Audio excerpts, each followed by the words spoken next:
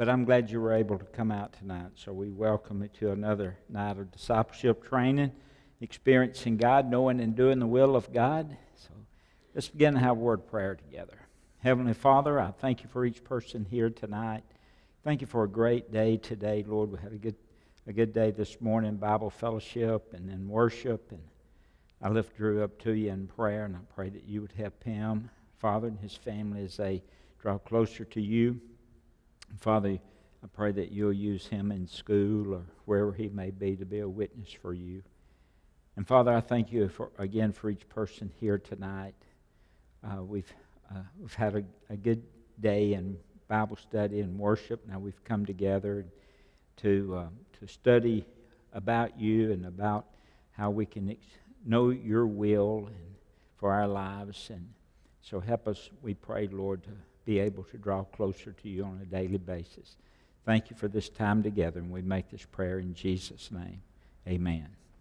Okay, I hope you've had a good week in regards to studying and experiencing God, knowing and doing the will of God. And so this is going to be real informal tonight.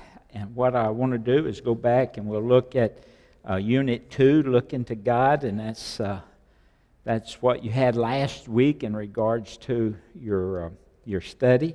And so before we dive into that unit, how do we have any volunteers? Do we have a volunteer, just a volunteer, nobody in here but us? Would somebody just kind of take a stab at maybe thinking of our 7 realities, about those 7 realities and experiencing God? Anybody want to just stand up and say, number 1 is this, number 2 is this, as far as I know? Now, that'd be okay if you can say that. What do you think? Anybody? What's first stage? What's first reality? Anybody? God is at work. God is at work. Okay, that's the first reality. What's number 2? He's always doing what? Building a love relationship with us. He continues to build that love relationship. Then number 3 is what? He invites us to be a part. So when we see God working somewhere, that's an invitation for us to be a part of what He's doing. And number 4, what's that? God speaks. Now, how does He speak? What are some ways He speaks? There's about 4. Bible, prayer, speaks us through the Word, through prayer, through circumstances, and what else? The church. Okay. Now, how does that work? The church. How do you think that works? You remember? Yeah, that's true. And then too, you got to remember the Holy Spirit. The Holy Spirit dwells within each person of the body of Christ. And so if you have a fellow brother and sister comes up and they begin to share with you, and all of a sudden they're sharing some things and you're thinking, I'm not believing this, but this is what I've been praying about. Don't think that's strange if that should happen, because God uses our fellow brothers and sisters in church to help us to discover His will and to experience His will, I should say. Okay, He speaks to us through, and then what happens after He speaks to us? Crisis of belief. Always have a crisis of belief. I've been there, and I'm sure you have too. And then that crisis belief causes us to think about where we are, what we need to be doing, and hopefully it leads us to step out in faith. It always leads to make an adjustment and step out in faith and action. And when we step out in faith and action, obey God, then we'll experience God in a new and different way in our life. Now, in the back of your book is that chart. You know where it is. You found it. And one piece of that is perforated. Now, you can go ahead and fold that, tear that out, and that has those 7 realities. And you kind of use that as a bookmark or stick it in your Bible, and from time to time glance down. And before we're finished with our course of study, you'll be able to just, hey, God is at work with us. He's building a relationship. inviting us to work with Him, and you'll be able just to list all 7 of those. Then you'll be able, most importantly, you'll be able to see that happening in your life. You'll see where God is working. You probably, we'll have some testimonies after a while. You probably noticed someplace this week that God was working in your life. That was an invitation for you to be a part of that. And so you can see this happening in your own life. And so I wanted us to look at those 7 realities. So if you would, just keep your little bookmark, and from time to time, look down. And as we work through it in our course of study, of course, you'll be learning it that way too. Well, let's look back to day 1, and as far as Unit 2, looking to God, and we'll look at Unit 2, Day 1, and God-centered living. Now, I want to call your attention. You've already looked over this week, but I want us to look over it again just for a few minutes. You have a self-centered life and a God-centered life. This is one of my favorite studies. A self-centered life. What's a characteristic of a self-centered life? Anyone? What I want. Thinking about myself. It's all about me. It's what I want. It's what I need to do. It's where I need to go. And so self-centered is thinking about me.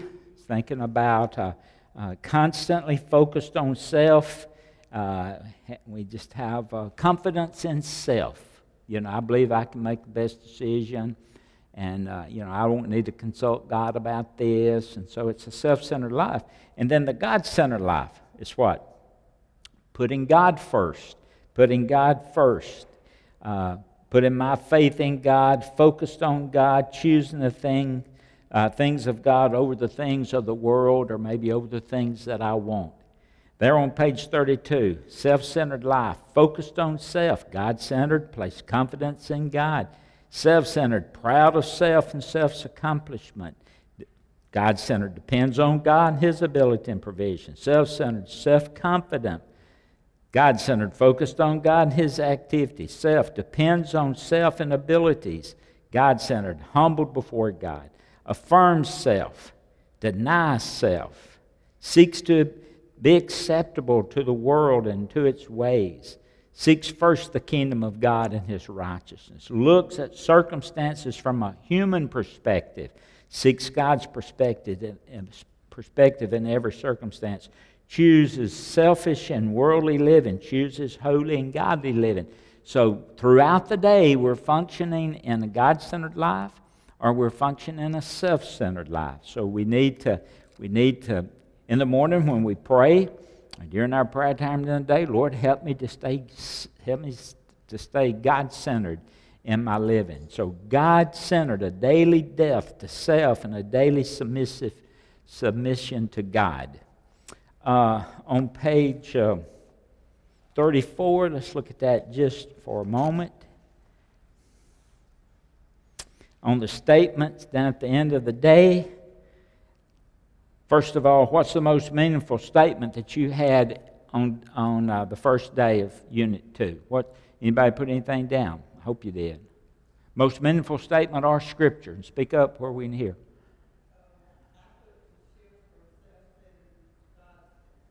Okay, so that was the most meaningful statement. How did you verbalize that into a prayer or response, Carolyn?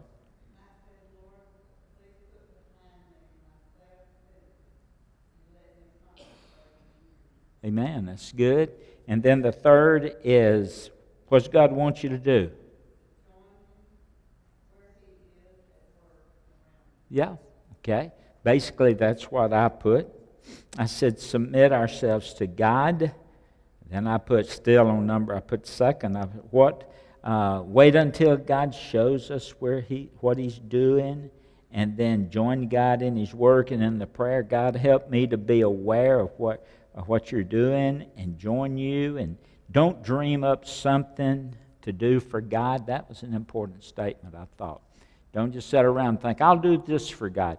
But it's done dreaming up something for God. See where God's working. And He's already working around you. And then what does God want you to do? I said, look where He's working. Okay? And so this statement caught my eye. God never asks people to draw up something to do for Him. Now, I'm guilty of having done that. I think I'll do this for the Lord. And I'm really not paying attention when I do that. I'm not paying attention where God may be working around me. Do we sit and draw up something to do for God and then call on God to help us? Yeah, we do. We do that occasionally. I've done that in the past. And so oftentimes we'll think of something to do and then we'll ask God to bless it. God, we're fixing to do this, and so we just want you to bless it and bring it about, and we'll give you the honor and glory and praise for that. And God may have something else for us to do. So, watch and see where God's working and join Him. If you would, look at day 2 there. Day 2. God's plans versus our plans. Okay? True or false? We're servants and we adjust our lives to what He is about to do. Is that true? Yeah. We're servants of God. No, never forget that. We're servants of God. And so we need to remember we're servants of God, and we need to adjust our lives and what He's doing and join Him in that work. Okay? If you would, describe how God works. I believe this would be God is at work in our lives. He's at work in our lives. He invites us to join Him in His work. And then we'll adjust our lives to Him. That's how He works. He's at work. We recognize Him working. That's an invitation to join Him. But we have to make some adjustments in our own personal lives to do that. Look, if you will, on page 36, the circle that says 4. Answer the following questions. And the first is A. I just mentioned that. God is at work in our lives. He calls on us to join Him, and then we adjust our lives accordingly. What was God's, you remember God's twofold message to the prophets? His twofold message to the prophets. What did he tell the prophets? Return to me. And the second thing was what? If you don't, judgment's coming. Okay? Return to me. If you don't, well, then judgment's going to come. Let's look at, and it'll be on your screen, I think Kyle has Psalm 81. Just a reminder. Psalm 81. We're going to look at verse 11, Kyle, through verse 16. Psalm 81, verse 11. Kyle, this is the CSV version. You have that listed there? I picked up a CSV Bible and I was going to read it. I like that. By the way, your material is a CSV version. You probably have noticed that. All right. Psalm 8, verse 11. But my people did not listen to my voice. Now, we're talking tonight about listening. We're talking about listening to God. Israel did not obey me. So I gave them over to their stubborn hearts to follow their own plans. If only my people, verse 13, would listen to me, and Israel would follow my ways, I would quickly subdue their enemies. I turn my hand against their foes, and those who hate the Lord will cower to them. Their doom would last forever. But he would feed Israel with the best wheat. I would satisfy you with honey from the rock. I think there's a song out, Honey from the Rock. You probably have heard it. It's a good contemporary music, contemporary song. And so God told the prophets two things. Number one, tell the people to return to me, and then if they don't, tell them that they're going to come under my judgment. And so God takes very serious us repenting and turning to Him. So that was a twofold message that He sent to the prophets. Now, God gave warning to Israel. He said, tell my people to return to me. If they don't return to me, well, then I'm going to send judgment. Let me ask you this question. Is there any evidence in our day that God has brought judgment on America because we've failed to return to Him. Has God asked us to return to Him? He has. Now, is there any evidence, since we haven't, is there any evidence of His judgment on America? What's some evidence? Number one, what do you think's happened because we've refused to turn to God?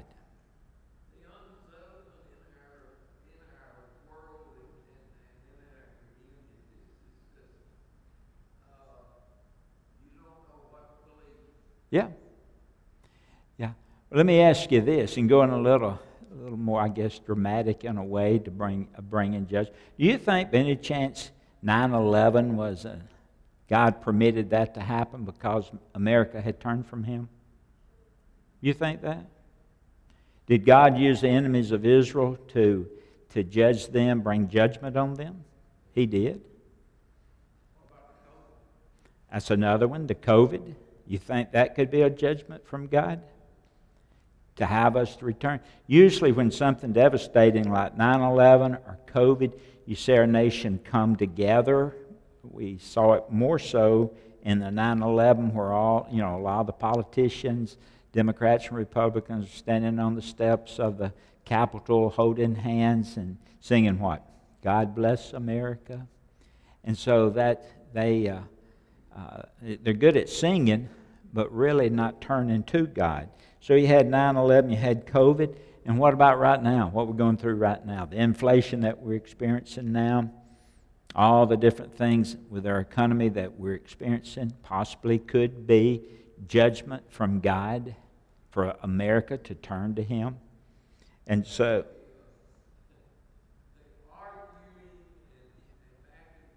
Yeah.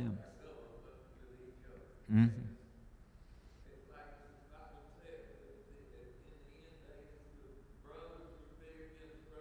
Yeah. That's true. So we're kind of in a mess. If we've ever needed to turn to God, we need to turn to Him now. I guess look at on page 38. Page 38, just a moment. Let's look at your favorite statement there for day 2. What was the most meaningful statement that you put down on this one? Anybody?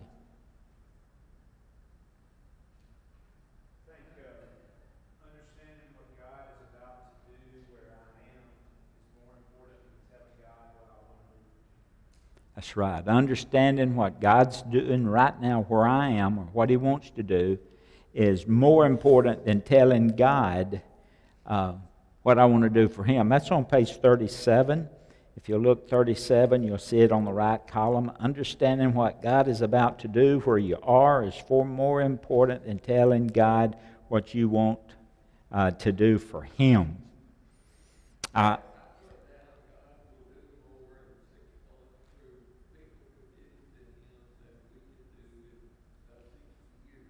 Yeah, that's good, Brother Philip. Here's one I liked in that day. I said, God knows you can't do it, and He wants to do it Himself through you. Remember John 15:5, I'm the vine, He's the branches. He abides in me, and I in Him. The same bringeth forth much fruit, for without me you can do nothing. And God knows we can't do it, but He wants to do it through us. And so that's anybody else over on this side. Statement. It's how God spoke to you through that day. Day 2. What about the prayer I put on day 2? God, convict me to adjust to you where you can work through me. So God, help me just to make my adjustments where you can use me, where you can work through me. My prayer was, what does God want me in response to today's study? Be open to make any adjustments. What do we normally do when God asks us to do something? Instead of making adjustments, what do? Make excuses. Do what?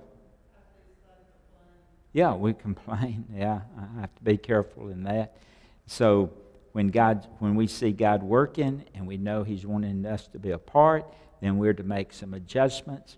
And we'll say, like Moses. What did Moses do? He began to make excuse. Well, I have a speech impediment. I'm really not capable of going before Pharaoh. And if the people say, who sent me? Who am I going to tell? And so he just needed to make some adjustments in his life. You cannot stay where you are and go with God at the same time. Moses couldn't stay on the backside of the desert and go to Egypt at the same time. So you have to make those adjustments when you see God working. Okay, look at day 3 on God takes the initiative. God takes the initiative, page 38. I don't know, you probably have written in all the sides of your book and the columns there. I really scribble a lot when I read and study. And so just some things that pop out. God takes the initiative. God takes the initiative to come to His people and reveal Himself, His activity. So we're not necessarily looking for God. God's looking, searching, wanting us to be a part of what He's doing. So He takes the initiative. Day 3 on page 38 there on the left side. God's revelation of His activity is an initiative for you to join Him. So He takes the initiative. Okay? His revelation is for us to join Him. And then third, we make necessary adjustments to join Him. So what naturally happens when we see God at work? What happens then? We get self-centered.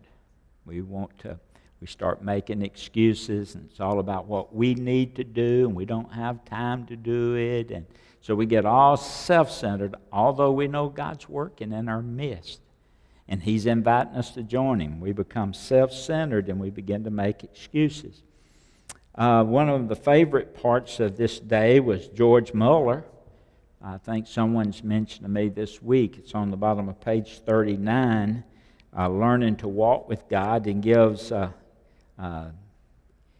Mueller as an example. How did Mueller seek God's direction for his life? How did he do that? If you'll notice down in that paragraph, be the third paragraph where it says God led Mueller. See that? God led Mueller. He led Mueller to pray. He led Mueller to pray. Mueller's prayers were for God to lead him to a work that people could only explain as an act of God. Mueller wanted people to learn that God was a faithful, prayer-answering God. He discovered Psalm 81, verse 10. When you read it in yesterday's lessons, he said, open your mouth wide and I'll fill it. God led him in a walk of faith that became an outstanding testimony of faith to all who heard this story. So Cana and I, we were talking about this particular incident with Mueller, and he was just a man of faith. He trusted God. What was one thing that he felt a call to do? You read? Do what? Build orphanages. Okay, build orphanages. And what else? To print scripture, to print Bible lessons and to print scripture. He led him to do those two things. Did he have any money? He wasn't a wealthy man, but he was able to raise money and build several orphanages. But how much money? What was his net worth when he died? You remember that? $800. $800. So it wasn't all about him. It was about what he felt God was leading him to do. And if you look down to about the 4th paragraph, it says when Mueller had need in his life, he would pray to God. He would pray to God about it, and he'd tell no one else. He wanted everyone to know that God had provided for the need and answer to prayer and faith. During his ministry in Bristol, Mueller started the Scripture Knowledge Institute for distribution of Scripture for religious education. He also began an orphanage, and by the time of his death, God used him to build 4 orphan houses that cared for 2,000 children at a time, provided for more than 10,000 children overall. Now think, didn't tell anyone, he just prayed, talked to God, and God answered his prayer. He wanted people to see God doing things that only God could do. I got to thinking about that.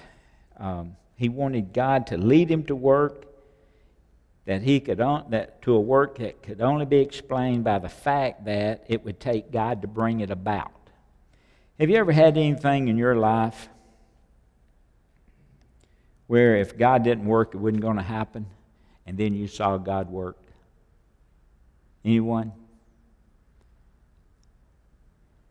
Cal? Okay. Yeah, if you want to share. Yeah, sure, if you can. Cal's going to come down and share. Be thinking, what has God done in my life that if God hadn't worked, it wouldn't have come about? Now, that was Muller. This is what we're talking about. God speaks to his people. God works through his people. And so, what is it that God's done in my life that he had not worked, it wouldn't have happened? Okay?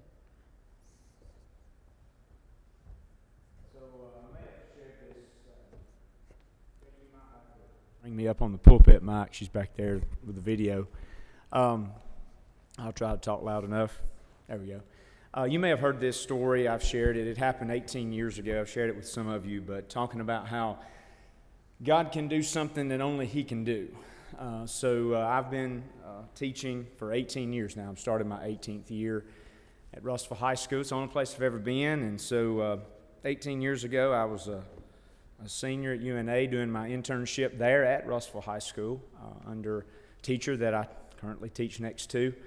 If you are in the field of education, you have to intern. And so I did that from January to May of 2005. And, of course, after the internship comes the need for a job. That's what you're looking for, right? That was my occupation that I chose. And so I began praying that, hey, God, I'm going to trust you for a job. Katie and I were getting married the next year.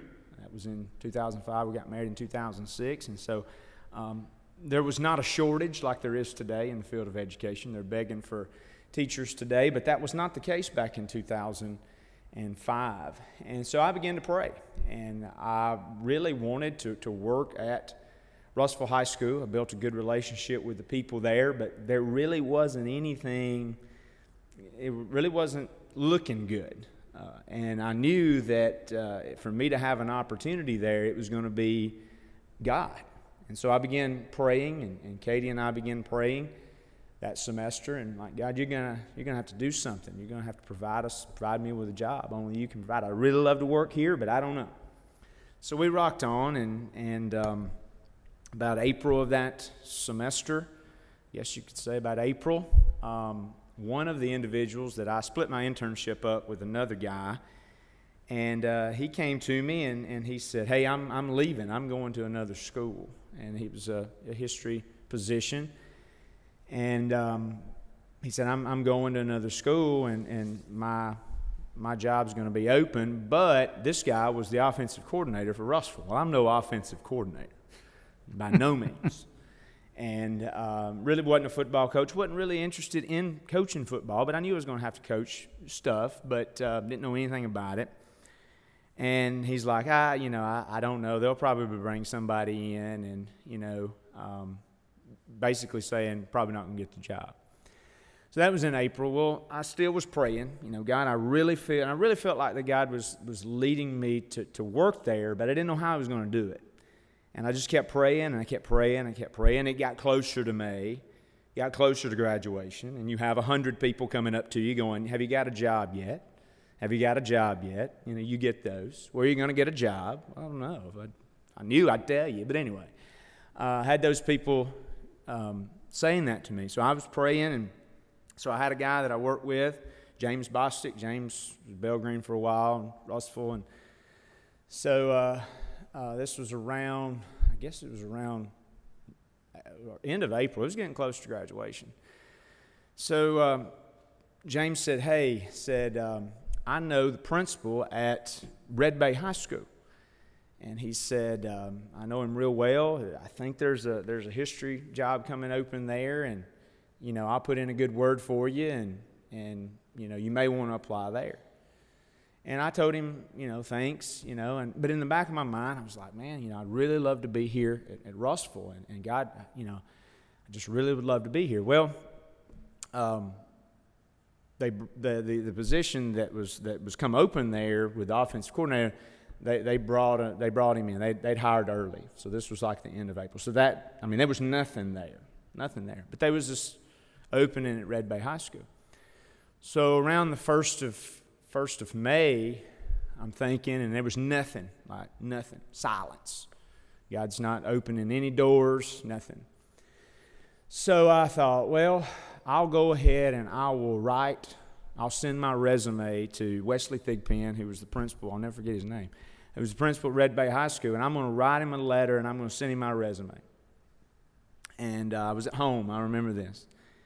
And I prayed, and I said, God, if you want me to go to Red Bay High School, you let me know. You work in a way that only you can do. But if you want me to be at Russellville High School, you work, because you're the only way this is going to happen. There seems to be, it's impossible. And so I got an envelope. I was in my dad and mom's house, and I remember I had my resume and typed it up, and I got the address to Red Bay High School, and I remember writing it down. Red Bay High School, attention, Wesley Thigpen, put the address there. Put my address, put a stamp on it. This was may have been right before I graduated from UNA.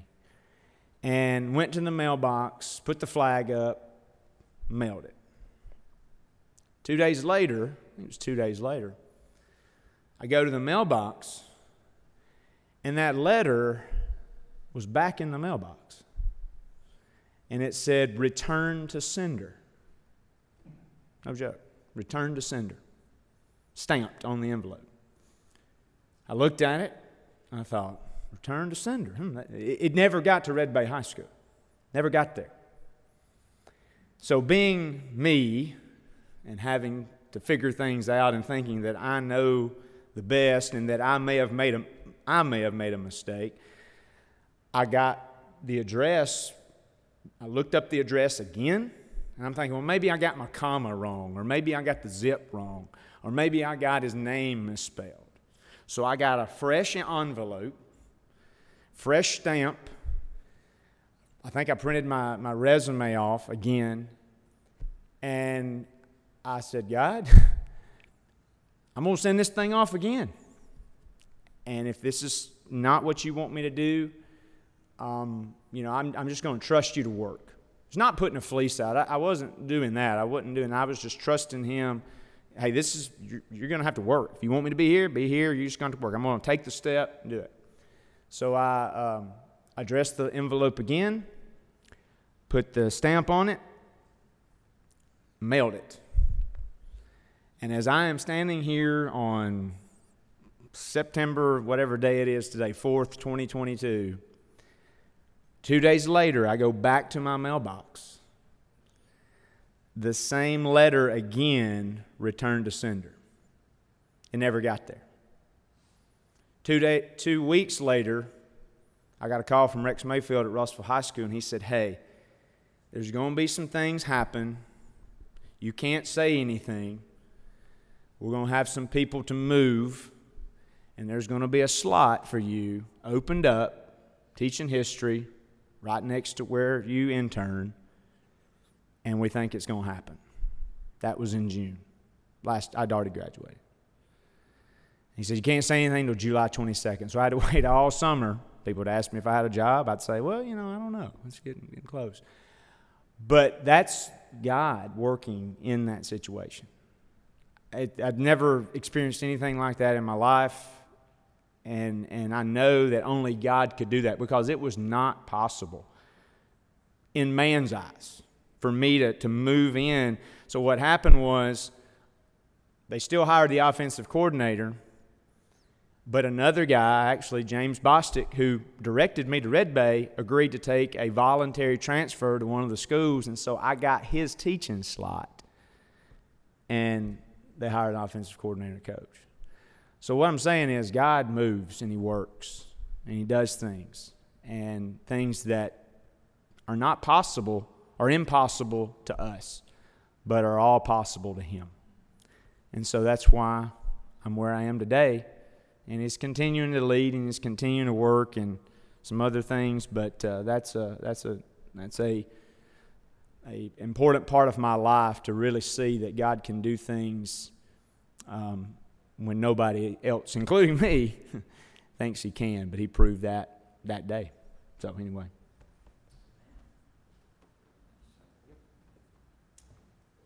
All right. Well, that's God working. Doing things, unless God does it, it's not going to happen. You ever had an experience like that? Anybody else? I remember, and some of you may remember me sharing this during the tornado time, but we were getting things ready here at the church, or trying to get the excavating done, and we had a power pole with transformers right on this corner of where the pad was going to be, and we needed that power pole moved.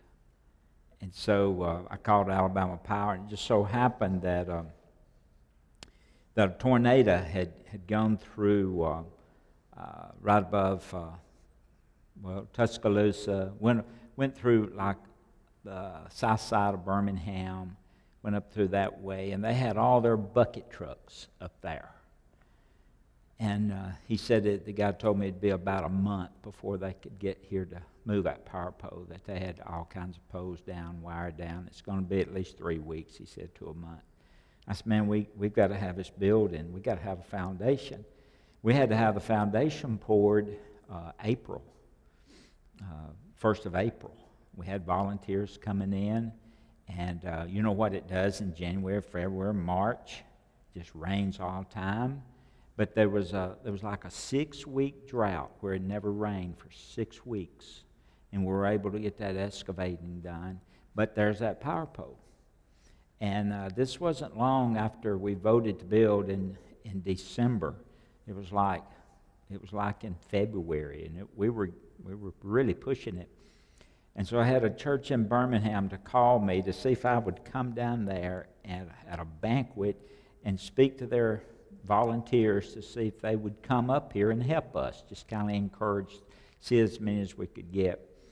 And I didn't have the time. They wanted me to come on Friday, and come Friday night, spend a night, speak at a banquet Saturday night, stay over and speak with 2 Sunday school classes the next day. And I told Judy, I said, I just can't do it. I just can't do it.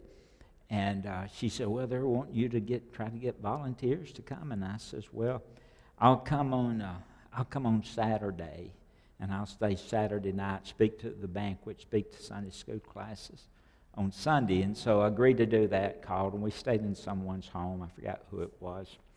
But anyway, I went and spoke at the banquet, and I told them, I said, I'd like for you to pray about something at the banquet.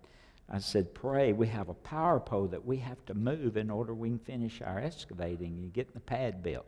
Pray that we can get that power pole moved.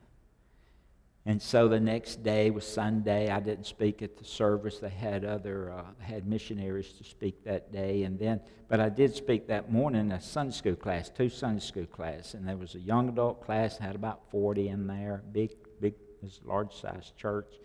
And so I shared, encouraged them to come and help, and then I shared that prayer request. And then I went to a senior adult class at another Sunday school time, and they had 25, 30 senior adults in there, and I shared the same prayer request. And at the end, I said, please pray for this prayer request. And I told them about that power pole, and someone spoke up in the back and said that power pole is as good as moved. And everybody laughed, and I thought it was an inside joke, so I laughed with them, you know.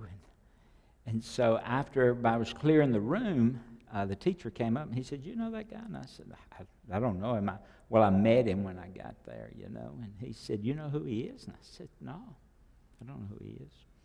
And he said, well, he's the manager of the section of Alabama Power that puts power poles all over the state of Alabama. And I said, really? He said, yeah. The next morning, I came to church about 9 o'clock, and they had just finished moving that power pole. Bucket truck was here. Power pole was moved. They'd reset another pole for us. And only God could have worked that out. But if I'd not gone to Birmingham, if I'd not listened to God and my wife, we'd still be waiting on a bucket truck, I guess. But God was working in all of that. And He allowed me to join Him. Reluctantly, I joined in on that, but God blessed. And unless God had worked, we wouldn't have had that power pole moved. So that's an example of God doing something that we couldn't do. Brother Terry, do you have something?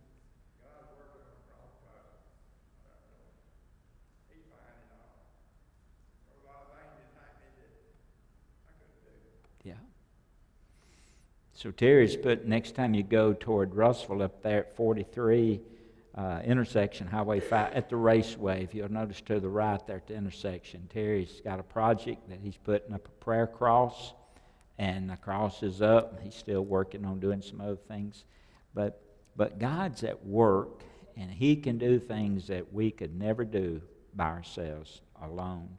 So just pay attention about where God is working. Look on day 4 for just a moment. And that had to do with Muller and the faith that Muller had with God. On day 4, God speaks to His people. How did He speak in times past? He said He spoke by what? Prophets. And later on, His Son Jesus. So He spoke to prophets. In the last days, His Son. So how does He speak to us today? Well, we talked about He speaks to us through His Holy Spirit, by His Word, by prayer, by circumstances, and by the church, by the people of God. So He still speaks today, but just He doesn't speak with prophets or through prophets, but He speaks through other ways. What is the key?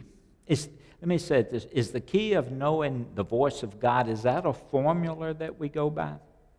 How do we know the voice of God? What's that dependent on? Knowing God. Hearing the voice of God is based on your relationship with God.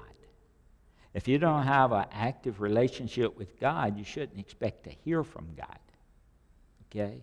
So knowing God doesn't come from a special formula or anything like that. It comes from a daily relationship with God. And God still speaks through His Holy Spirit, through the Word, through prayer, through circumstances, through people.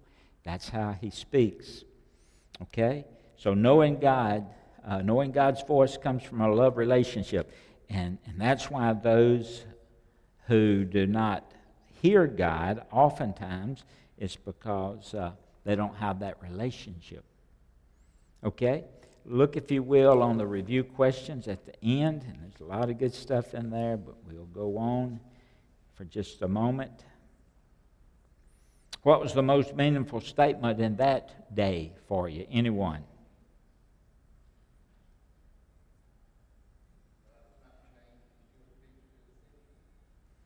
What now? God's not changed. He still speaks to His people. He speaks to those who will listen. Okay? He still speaks to His people. Okay? Let me see.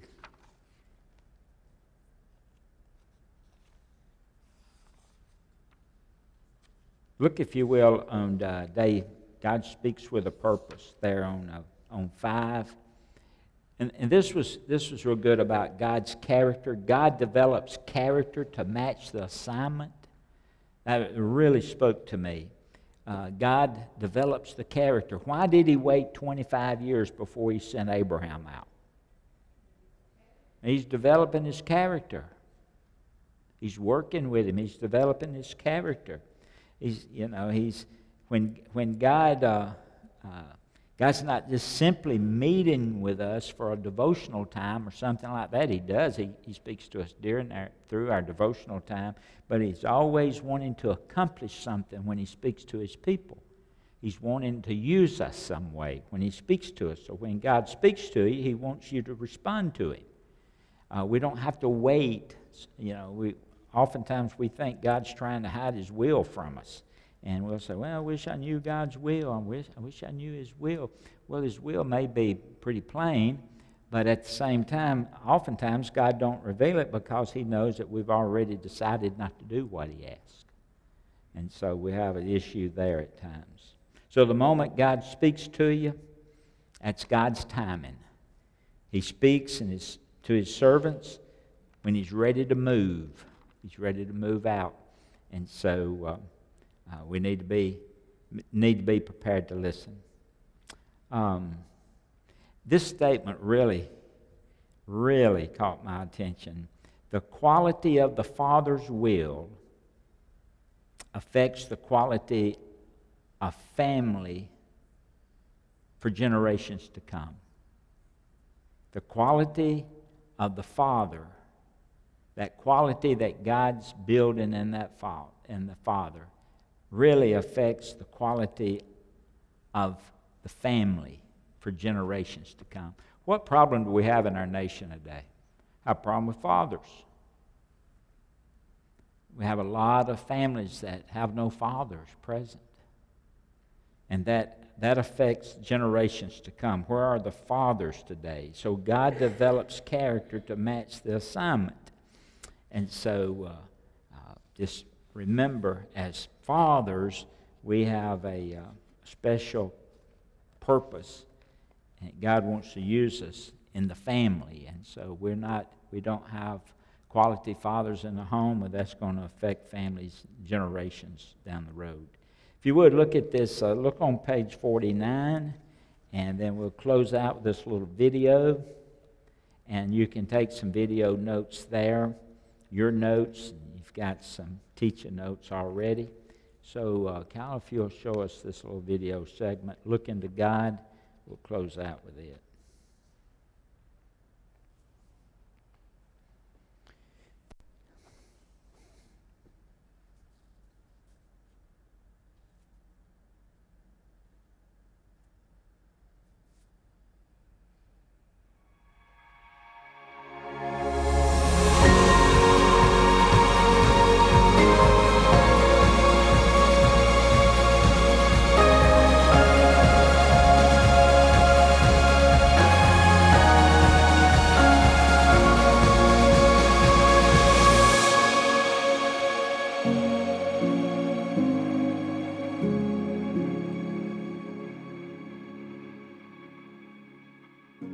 I remember when a mysterious package showed up on our doorstep, and my wife and I went and looked, and there was a package that was just wrapped up in brown paper with tape all around it, and we had no idea who it had come from, where it had come from.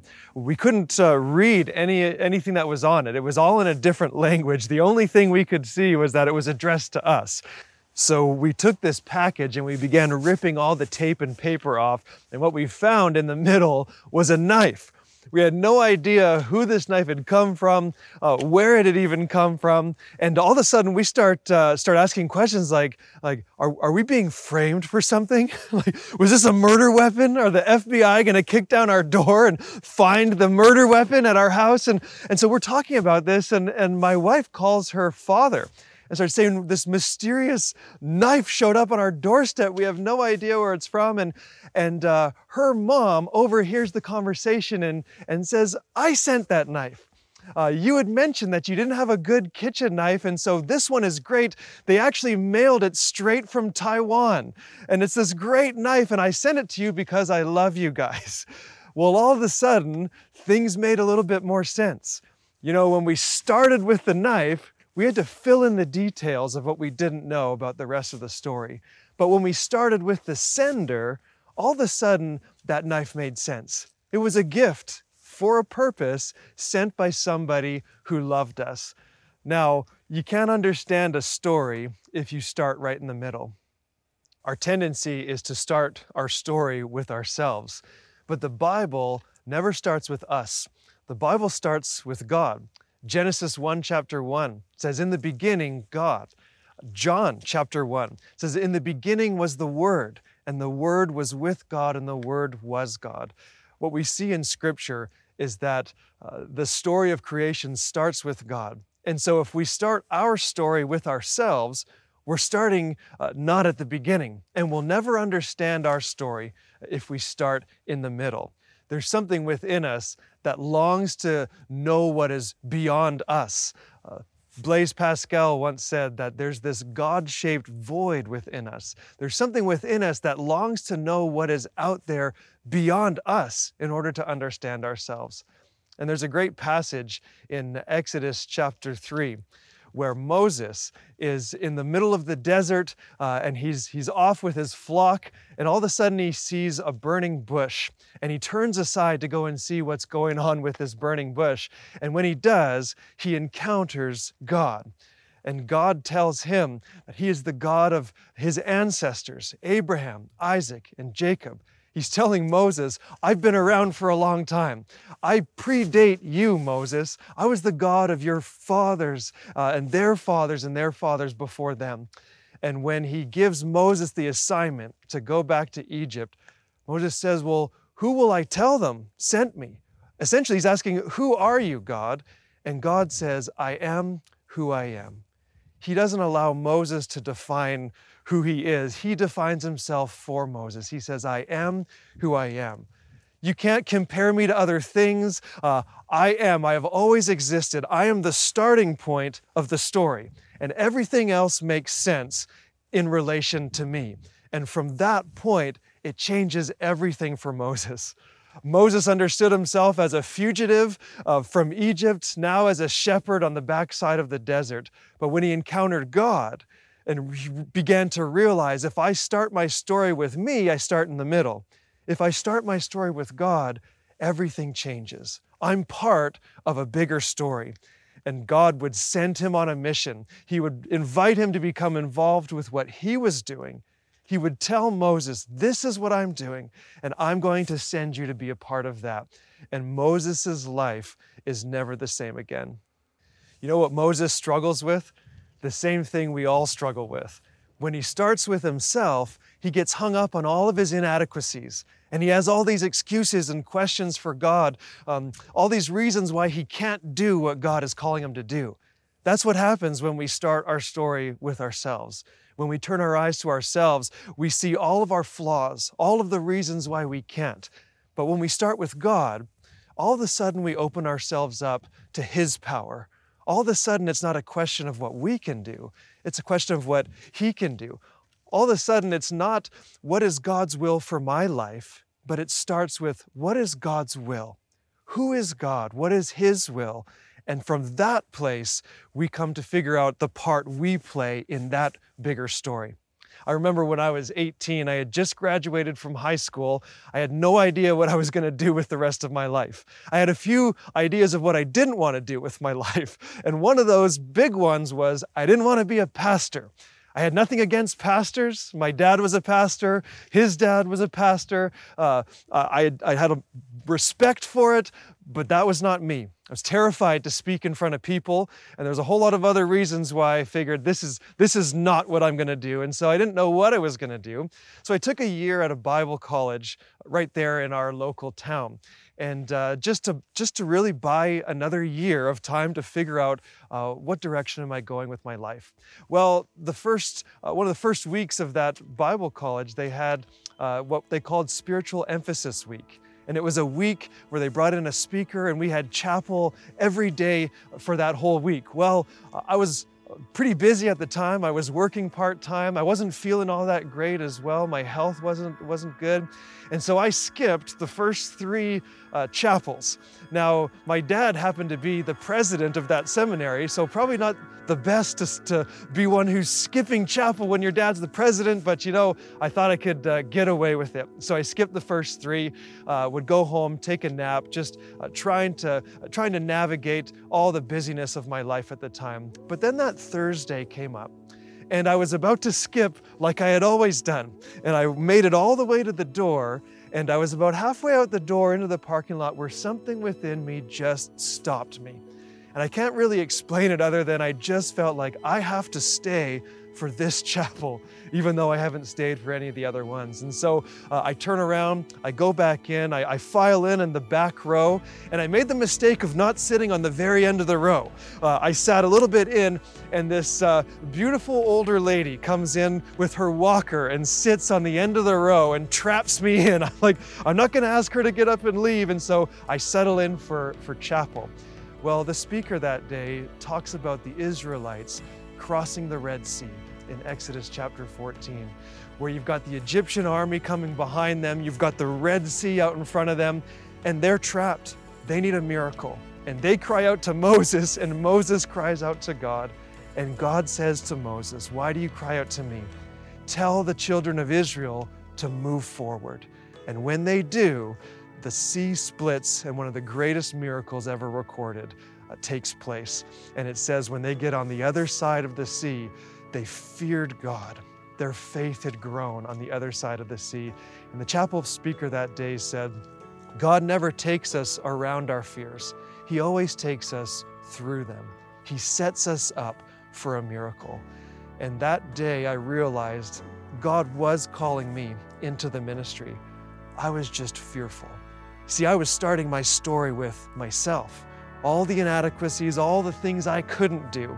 I wasn't starting my story with the God who can split the Red Sea. And so I found myself up at the front praying and saying, God, I surrender my life to you. Whatever ministry looks like, whatever direction you want to take me, I am going to go where you lead. Well, the next day I came to that chapel again, and it was another great chapel. Still wasn't feeling good though, and I realized that my mom had made me a doctor's appointment because she knew I wouldn't make my own doctor's appointment. And when I went to the doctor's appointment, they tested my blood sugar. They said, your blood sugar is off the charts. We need to get you to the emergency room. And went to the emergency room, did a whole bunch of tests, and got the news that I was now diagnosed as a type 1 diabetic. And I remember I didn't get a room until about 2:30 in the morning. And I'm laying there, middle of the night, just the sounds and the lights of the hospital machinery around me. And at that moment, I remembered back just 24 hours earlier, where God helped me to deal with my fear. And God so clearly said to me, keep your focus on me, not on your fears, not on yourself, not on your own inadequacies. Turn your eyes towards me, and your fears will be taken care of, because I will part the Red Sea for you. And as long as you follow me, you will see miracles in your life. And you know what? I have. And so I want to ask you, where do you start your story? Do you start with yourself, or do you start with God?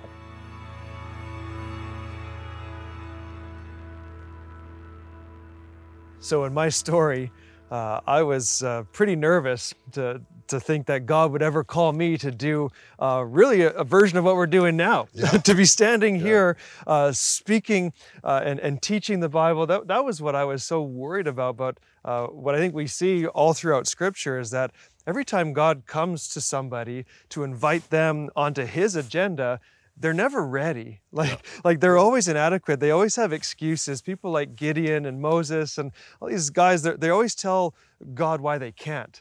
And yet I love how God always sees the potential in them of what He can do, but oftentimes He also has to get them to that point. Yeah. They're not there yet, but when God comes into their life, He's going to shape their character to get them to where He wants them to be. You know, as your father, I'm just thinking of your story where we discovered you had diabetes. And as your father, I was so proud that you'd come to seminary. I was concerned about you in some ways. Didn't see me a whole lot. Yeah, like, where are you? It's chapel. There's no sun here today.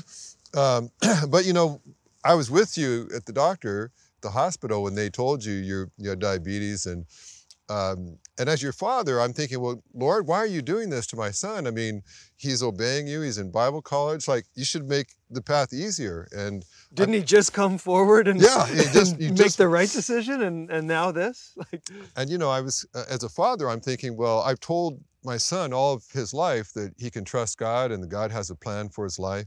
And then all of a sudden things get worse for you. And, but looking back, we realized that, God was preparing you, and that God knew what He had in store. And so much of the time, God does his best work through our trials and not through just ease. And I think that's why, as you said, you have to start with God and you have to end with God. And if you give God time, he'll work it out. And you'll look back and you realize God was in charge and in control the whole time. I remember, Mike, the first time that you spoke after that, and you were terrified. And, Oh, yeah. and we had the opportunity for you, me, and my dad to all speak at a men's conference in Toronto. Yeah, 3 generations. Yeah, and it was awesome. The first time 3 generations of Blackaby all speaking at the conference. My dad was the big name. I was the middle-sized name, and you were the no name. I was the only one not wearing a tie. And I remember that conference. You were so nervous, and Dad spoke the first night. I spoke the next day. There's some big shoes to fill. Yeah, you're following Henry Blackaby, and that Saturday evening, it was just you, and it was your first time to speak, and you're all nervous, and we're trying to, calm you down and everything. And I'll never forget that night. You start speaking, and you're only 17, 18 years old or so, and you're still a kid, you're still a teenager, and you start speaking, and God just moved that night. I'll never forget watching my son preaching his first sermon at an event that he'd been invited to, and about 3/4 of the way through the sermon, all of a sudden a man gets up and he just starts walking toward the front. I thought he was going to leave. I was like, man, this is worse than I thought. And then, but he keeps going toward the front, and he's walking toward like where you are, and I can see the nervous look on your face. Like, is he going to come up and give me a rebuttal? Did I defend this guy?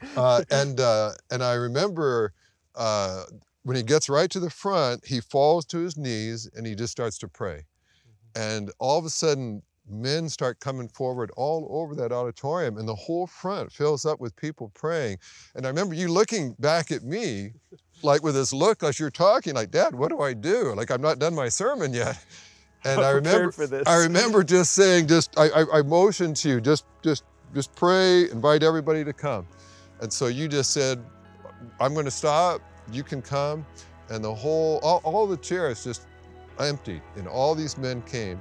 And I'll never forget the next morning, we're having breakfast before the final session, and I'm sitting between my dad on one side, you on the other side, and I get finished eating, and I look to my dad. I said, hey, why don't we go and let's go get our teeth brushed before the session this morning. He thought that was a good idea, so I turned to tell you that, and there's like 6 men all waiting in line to talk to you about what you'd said the night before. No one is there to talk to me or Dad. That's because you guys hadn't brushed your teeth yet. And I remember then thinking, I used to think it was so awesome what God did in my dad's life. He was the greatest man of God that I know. And then God also began to use my life, and I felt so unworthy to follow my dad and to be a part of that ministry. And then I realized, well, that wasn't the end of the story. God was working in your life now, and your brother and your sister's life, and God's work was continuing. I was just like a part of the story, just like you were. But God began a work long before us, and that work will continue long after us. We're just a part of the journey with God. And what's amazing is, it wasn't about me and my abilities, and it wasn't even about you or your dad and your abilities. Yeah. When you start with God and His power, He can take anybody, bring them into His agenda, into His story, and showcase His power through anybody.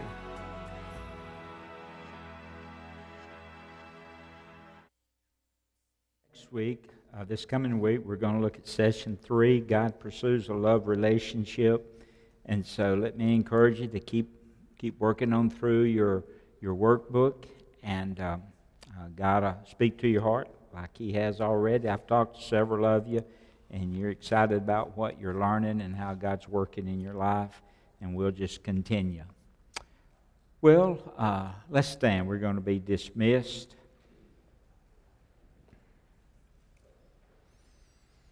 Again, thank you for being here today, and I appreciate your faithfulness, and hope you have a good week. Be praying for Kayla Loden's family. Remember, funeral.